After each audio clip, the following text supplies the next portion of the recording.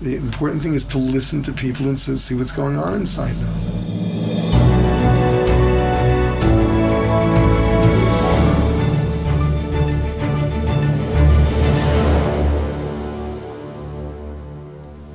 Welcome to Mental Health Uncensored. I'm Yehuda Rothstein. And I'm Shlomi Balsam. Welcome back to another episode. Thank you for joining us again. This is awesome. Yeah, this week we are discussing a harder, more intense subject. Something on everyone's mind, whether they're in Israel now or in the States, anywhere in the world, really. Yeah, this is an issue that is, it's unfortunate. It has its silver lining. It's brought together Klal Yisrael like nothing has ever, I don't know, historically, since like Har Sinai, I don't know. The Achdus is amazing. Unfortunately, the Achdus was brought about through tragedy. And this, as the war in Eretz Yisrael has, and the blatant anti-Semitism across the world, the effects are rippling. Yeah, and we know that this anti-Semitism is, I'm sure, if you've heard any speeches, that anti-Semitism is what, as Shlomi said, brings us together, but also separates us from the Goyim. Yeah. And as nice as the outcome is, the path to get there is extremely painful sometimes. Yeah. For some people, that could be extremely even debilitating in some cases. So today we're going to talk a little bit about the pain. I sat down with Rabbi today, and I asked him how we should address the trauma that's being caused by the war. It's a very open-ended question because everyone is experiencing the trauma, processing it in their own way, or trying to process it in their own way. And I specifically left it very broad when I asked the question. And Baruch Hashem Rebbe came through as always and really categorically nailed down, I believe, every reaction that someone could possibly be having. Okay, I'm excited to hear that. Yeah. But I actually, just something interesting I want to share with you. I was talking with a relative of mine on the phone, and they said that Rabbi Berkovits Solomon died this past week. And they told their 6-year-old son, and he started crying. Wow. Now, my first reaction was, like, how is it, like, what does the 6-year-old know? And then I realized that even he has a way of processing stuff. He knows that something sad just happened, and his reaction, which is extremely healthy, sure, in a crazy way, he was just like, he just cried for like a few minutes. He was like really sad because like somebody, Haley, died. So that being said, we all have our own reactions to stuff, regardless of how much you understand. Someone could understand X about the war. They could be watching all the news and they could be really, really scared. Someone could be, they know someone personally in the war and process it X way, you know, and regardless of your intellect, we're talking about a 6-year-old is able to cry that someone passed away. So regardless of your intellect, regardless of what you understand about yourself, we all process it somehow. Yeah.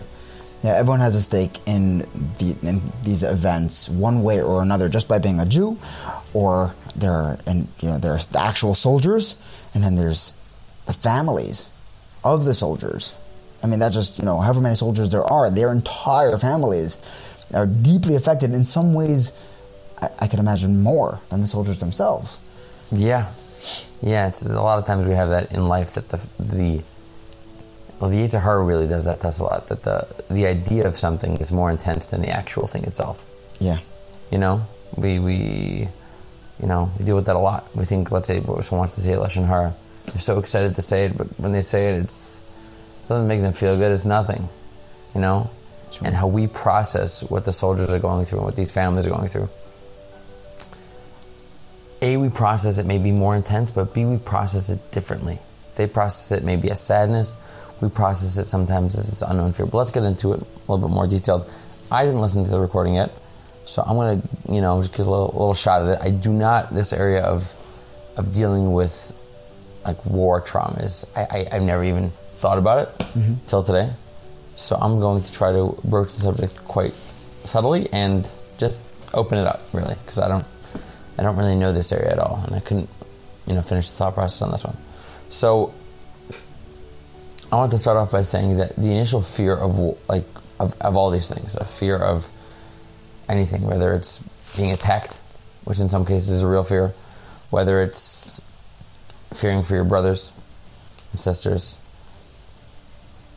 it's not unfounded, and it makes sense. We get scared. It's a natural instinct, limbic response, as Shlomo, I'm sure you know, right? The limbic response is the response in our brain, which is reactive. If someone throws a ball and you quickly flinch. It's dubbed the limbic response, which is the Goyim use it as a proof to evolution. It's the animal side of the brain. So that it's very natural. Fear is very natural, and it's a survival instinct. The way you survive, if someone runs into the room with something dangerous and you hide without thinking, or you jump on there's something. That's great. That's great. Exactly. Marabu. The problem comes when that fear is detrimental to us. As long as the fear is, I wish the episode of detrimental was tremental. I feel like that'd be nice. Yeah. If our fear was tremental to us, meaning if the fear was beneficial to us, instrumental. That's a real word, actually. Yeah. That's fantastic. If the fear was instrumental to us, it would cause us to do a wide variety of things, such as have more bitachon, go and help out, get closer to other Jews, create more of a beauty in the camaraderie in Judaism, and look at it in a more favorable way that we can be more excited about talking to Jews and having more of a family. Mm-hmm. And then obviously, fight or flight, it could be used and debilitating to somebody. It could be that the person can't get out of bed, that they're extremely, extremely scared, and it's totally debilitating, which is obviously a bad thing. Now, to get through that, I obviously don't know what to do, which is why you're here, and Rabbi's here. And the third option I had was just numbness, was the actual turning off the whole thing, which is, I think, possibly the worst, because you're not really associating yourself with anything, and you don't have the ability to cope if you don't know the feeling exists. Right. Which is kind of scary. So, I hear you saying fight, flight, or freeze. Exactly. 3 basic, responses to... Very well said. This energy that's being thrown at us. It could take us somewhere good, it can take us somewhere bad, or it could freeze us. Yeah, and no one's to blame for feeling these ways. It's funny because we weren't prepared for this. And however much stories we hear in Tanakh, it's not something you think about really. We do, time to time think about the Holocaust, but to make it real, that people extra threatening you, and if you were zeicha, and I mean zeicha to feel it, because even living in Eretz Yisrael, we're in a keller right now, and you don't feel it. When you walk in, you don't feel it on the streets anymore. You don't. Right when it started, you felt it in the streets. You don't feel it anymore. There was a palpable emotion in the air. At some point, the job turned to try and feel it, to regenerate and recognize that it's been going on for so long. It's not just an explosion, it's an ongoing explosion. And at a certain point, you get used to the noise. Exactly. I feel like this opens a whole new door to trauma in general. Mm-hmm. That literally what you said about getting used to trauma. I think we should talk about that. I don't know if we're going to get into that. Yeah. But yeah, that's just my basic, can opener. Absolutely. Yeah. This is a mass trauma for an entire nation. People who didn't even realize they were part of a nation, suddenly they're like, hold on a second. These people are angry at me. They're hateful against me. I didn't even realize that I was a Jew. That had nothing to do with my life until people are, acting out. It's actually fascinating. How you said that just struck me. Mm-hmm. As you said it. I know a lot of therapies are based on knowing that you're not alone. Yeah. The 12 steps, I think, is primarily focused on the fact that you share with other people, they share with you. Mm. The way you said mass trauma, it kind of makes the trauma more comfortable. I hate to use that word. Bearable? Bearable. I don't want to say bearable because it could still be debilitating, but it's more... I don't know the word. But the fact that you look in the streets and your neighbors all going through the same thing as you. It's a joint experience. Yes. A very much shared experience, which, a common enemy makes a friend, whether you like it or not. Whether you like it or not. And the reason for that is... I don't know the reason for that. I've had many theories about this, but we'll talk about that at a different time. Anyways, I would love to hear what Rabbi said about this. All right. Here we go. on the record. We're in the middle of a war, and everyone is processing the trauma, the present traumatic stress disorder in their own way. How should we address that? There are so many different things going on to different people. The stress, the trauma, the post-trauma is so different to different people. The first thing you do in all of these situations is listen. You have to hear people talk and see what's going on inside them. For some people it's fear, for some people it's trauma, depending what they were exposed to. Depending on what they were exposed to. For some, of course, it's both. For others, it's maybe even a feeling of guilt for not feeling enough. It's very hard to give this one cure for everyone. The important thing is to listen to people and to see what's going on inside them. Everyone needs listening to. Yeah. Okay. And that's the one thing that's true across the board. I mean, I met people that were there. I met survivors, and there's a whole range there also. There are some that are all exuberant, obviously covering up for something. There are others that are just shell-shocked, and they're shell-shocked. I mean, that's what they look like. So for them, I mean, they're as far as I understand, there's a lot of EMDR going on there, and but it's not enough. It's not enough. It's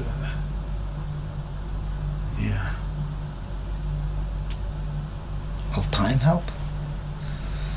Not if you don't do anything. Our coping mechanisms don't necessarily heal things. They usually make us a little more disconnected, and there's a lot of fear, anxiety, and trauma. A lot of that bottled up somewhere inside. And the old rule we learn, the longer you leave it there, it's cooking away, and one day it just blows up in your face. Chalila. You don't know what the trigger is going to be, or else you just become a totally detached person. You're just not tuned into your emotion anymore. That's awful. Okay. What do you think? First of all, beautiful as always. The first thought was that maybe didn't say enough, but now as I actually think about it, he said everything. What our avodah is, whoever's listening to this, and if you're someone that went through it, really where to get, and what to look out for. A little bit of in a little speech that he gave. Yeah. He told you what to look out for, coping mechanisms, what to and how to deal with people. But as a therapist, I want you to start this off. We did go into some very deep, insightful. EMDR is obviously a therapeutic term. I'll get to that in a second. To recap what Rabbi said, I pulled out 6 points. Number one, it's different for absolutely everybody. I found here the ICRC, the International Committee of the Red Cross. You think that war is a soldier's issue? 90% of casualties in the 20th century during war were civilians. 90%. Soldiers are 10%. Which war is this? Over the entire, all the 1900s, wow. The big wars, yeah. There's millions of people a year who are displaced because of wars. I did a Kumsitz Lava Malka a couple weeks ago there are cities and cities and cities up north, down south. Right. That, bar mitzvahs. Like, I was going to be in a hole. The hole doesn't exist anymore.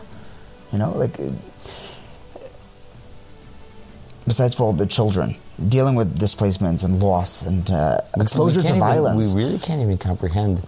Not at all. Displacement. And that's not even the big one. That's just like a little bit inconvenient. You have to move your house. Yeah. Obviously, maybe you're attached emotionally to it, but... They say moving is just top 10 traumas.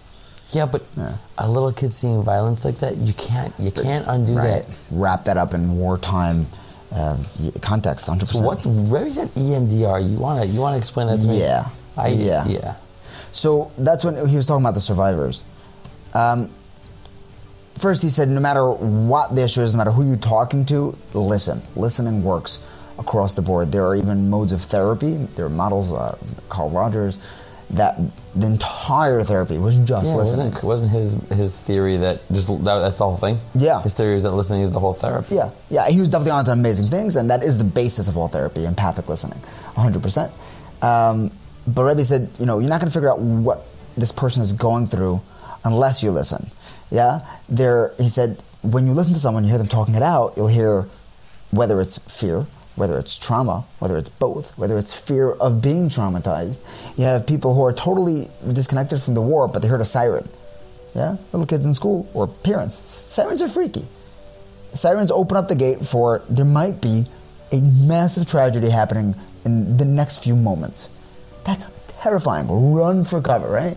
Also, the simple association of the first siren that we heard, and after we found out what it was.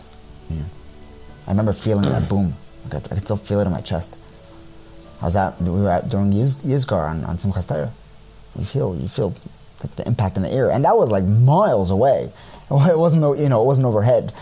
You felt it, and even if there's a fear of hearing another siren, once you experienced that shake-up... It's the fear of the fear. Yeah. Nothing to fear, but fear itself. Oh, there you go.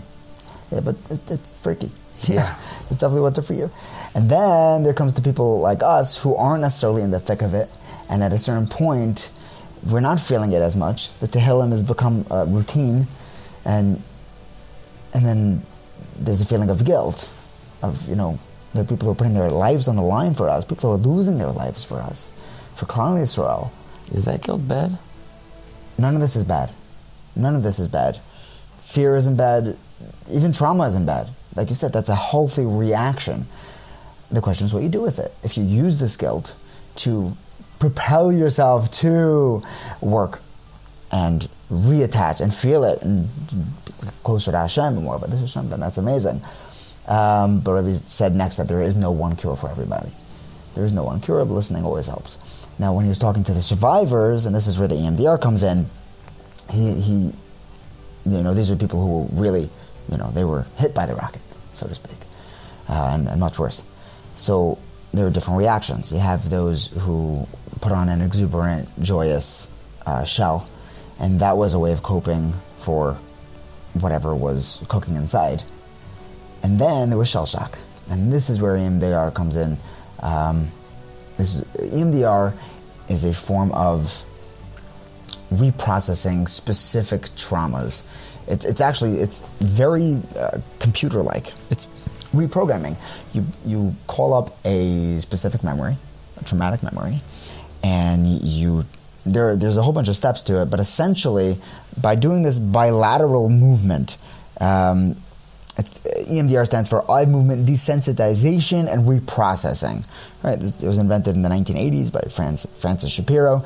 The idea is that in some way of doing some bilateral stimulation, whether it's looking side to side, just following your therapist's fingers back and forth, or COVID, they were doing this over Zoom, you could just tap yourself either on your legs or cross your arms, give yourself a little hug and tap your shoulders while pulling up and reimagining, reliving that traumatic memory. This bilateral stimulation, in some way or another, we're not really sure how it works. Obviously, we're still working on these theories, but you're able to reopen up that trauma and replace the thoughts that you attach to it with more positive thoughts that you would like to think. And you really reprocess it. And this is a proven method. Yeah, it's crazy. It works. Again, you could look up videos of actual sessions.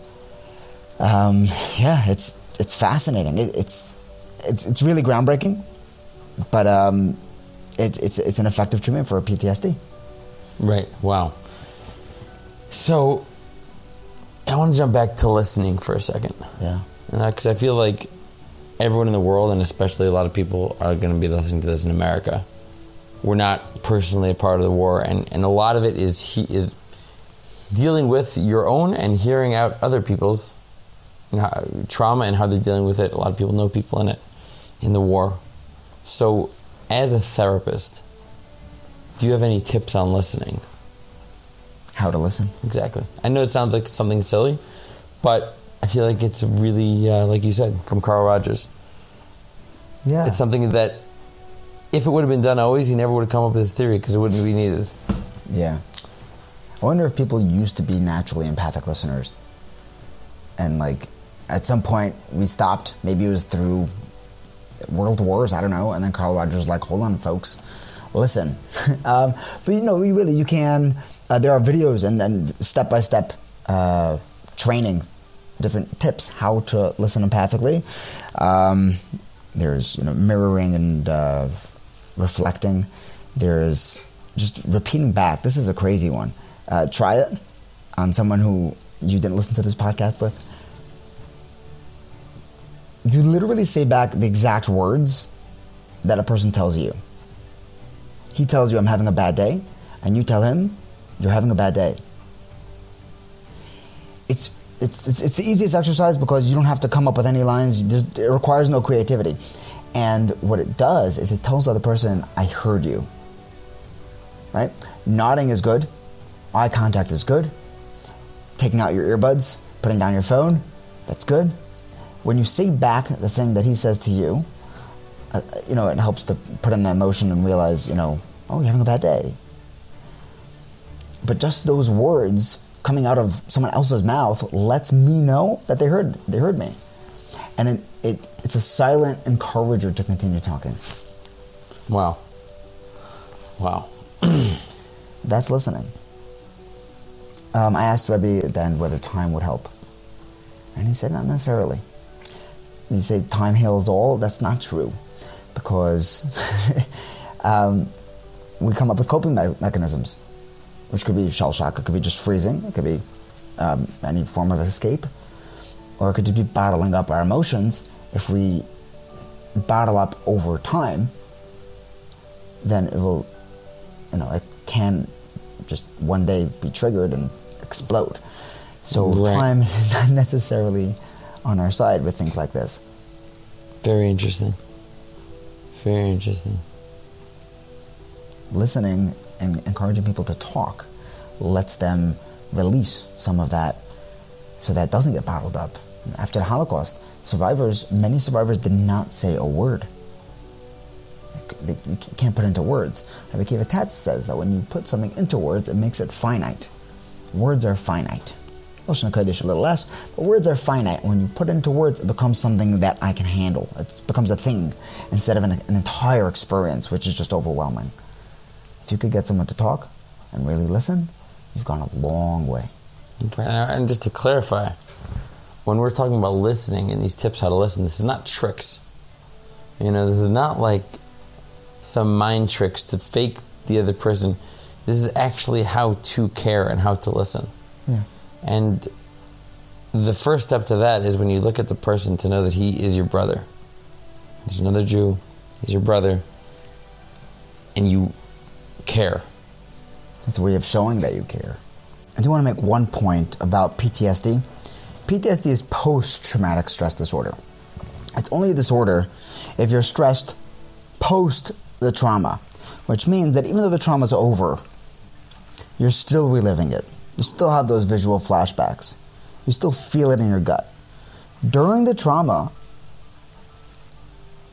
you should be traumatized. That is a healthy thing. Someone who's going through a war stone cold, he's in shell shock. Shell shock is actually an old term that they coined for PTSD before. That were shell-shocked. Mm-hmm. That's very interesting. Yeah, soldiers had fascinating. shell shock. But it's healthy and normal to be afraid, agitated, stressed. Exactly. That's good. When you're on your way to a bomb shelter, you should be frazzled. That's good. The question is, do you still feel that exact same stress or something that high after it's all calmed down? 2 weeks later, if you're still having that reaction to sirens, to passing by a bomb shelter, any of those triggers, that's when we're looking at PTSD. This is the tip of trauma. It's the tip of everything that's happening. This is unprecedented, especially for a generation like ours. We're not particularly strong emotionally. Oh, baby. We tend to be pretty Yeah. fragile, but Klal Yisrael is proving to be incredibly valiant. Yeah, very resilient. Yeah, that's the word. Very, very resilient. Wow. Okay, Be'ez Hashem, this should be a study of the past. Hard subject. But we all just have to be better listeners, better brothers, better siblings, better sisters. Do what we can. Absolutely. And Be'ez Hashem, Hashem should send us Yeshua's and Nechamas. It should only be... Amen. Thank you for joining us. And God willing, the next episode will be about Mashiach. Amen.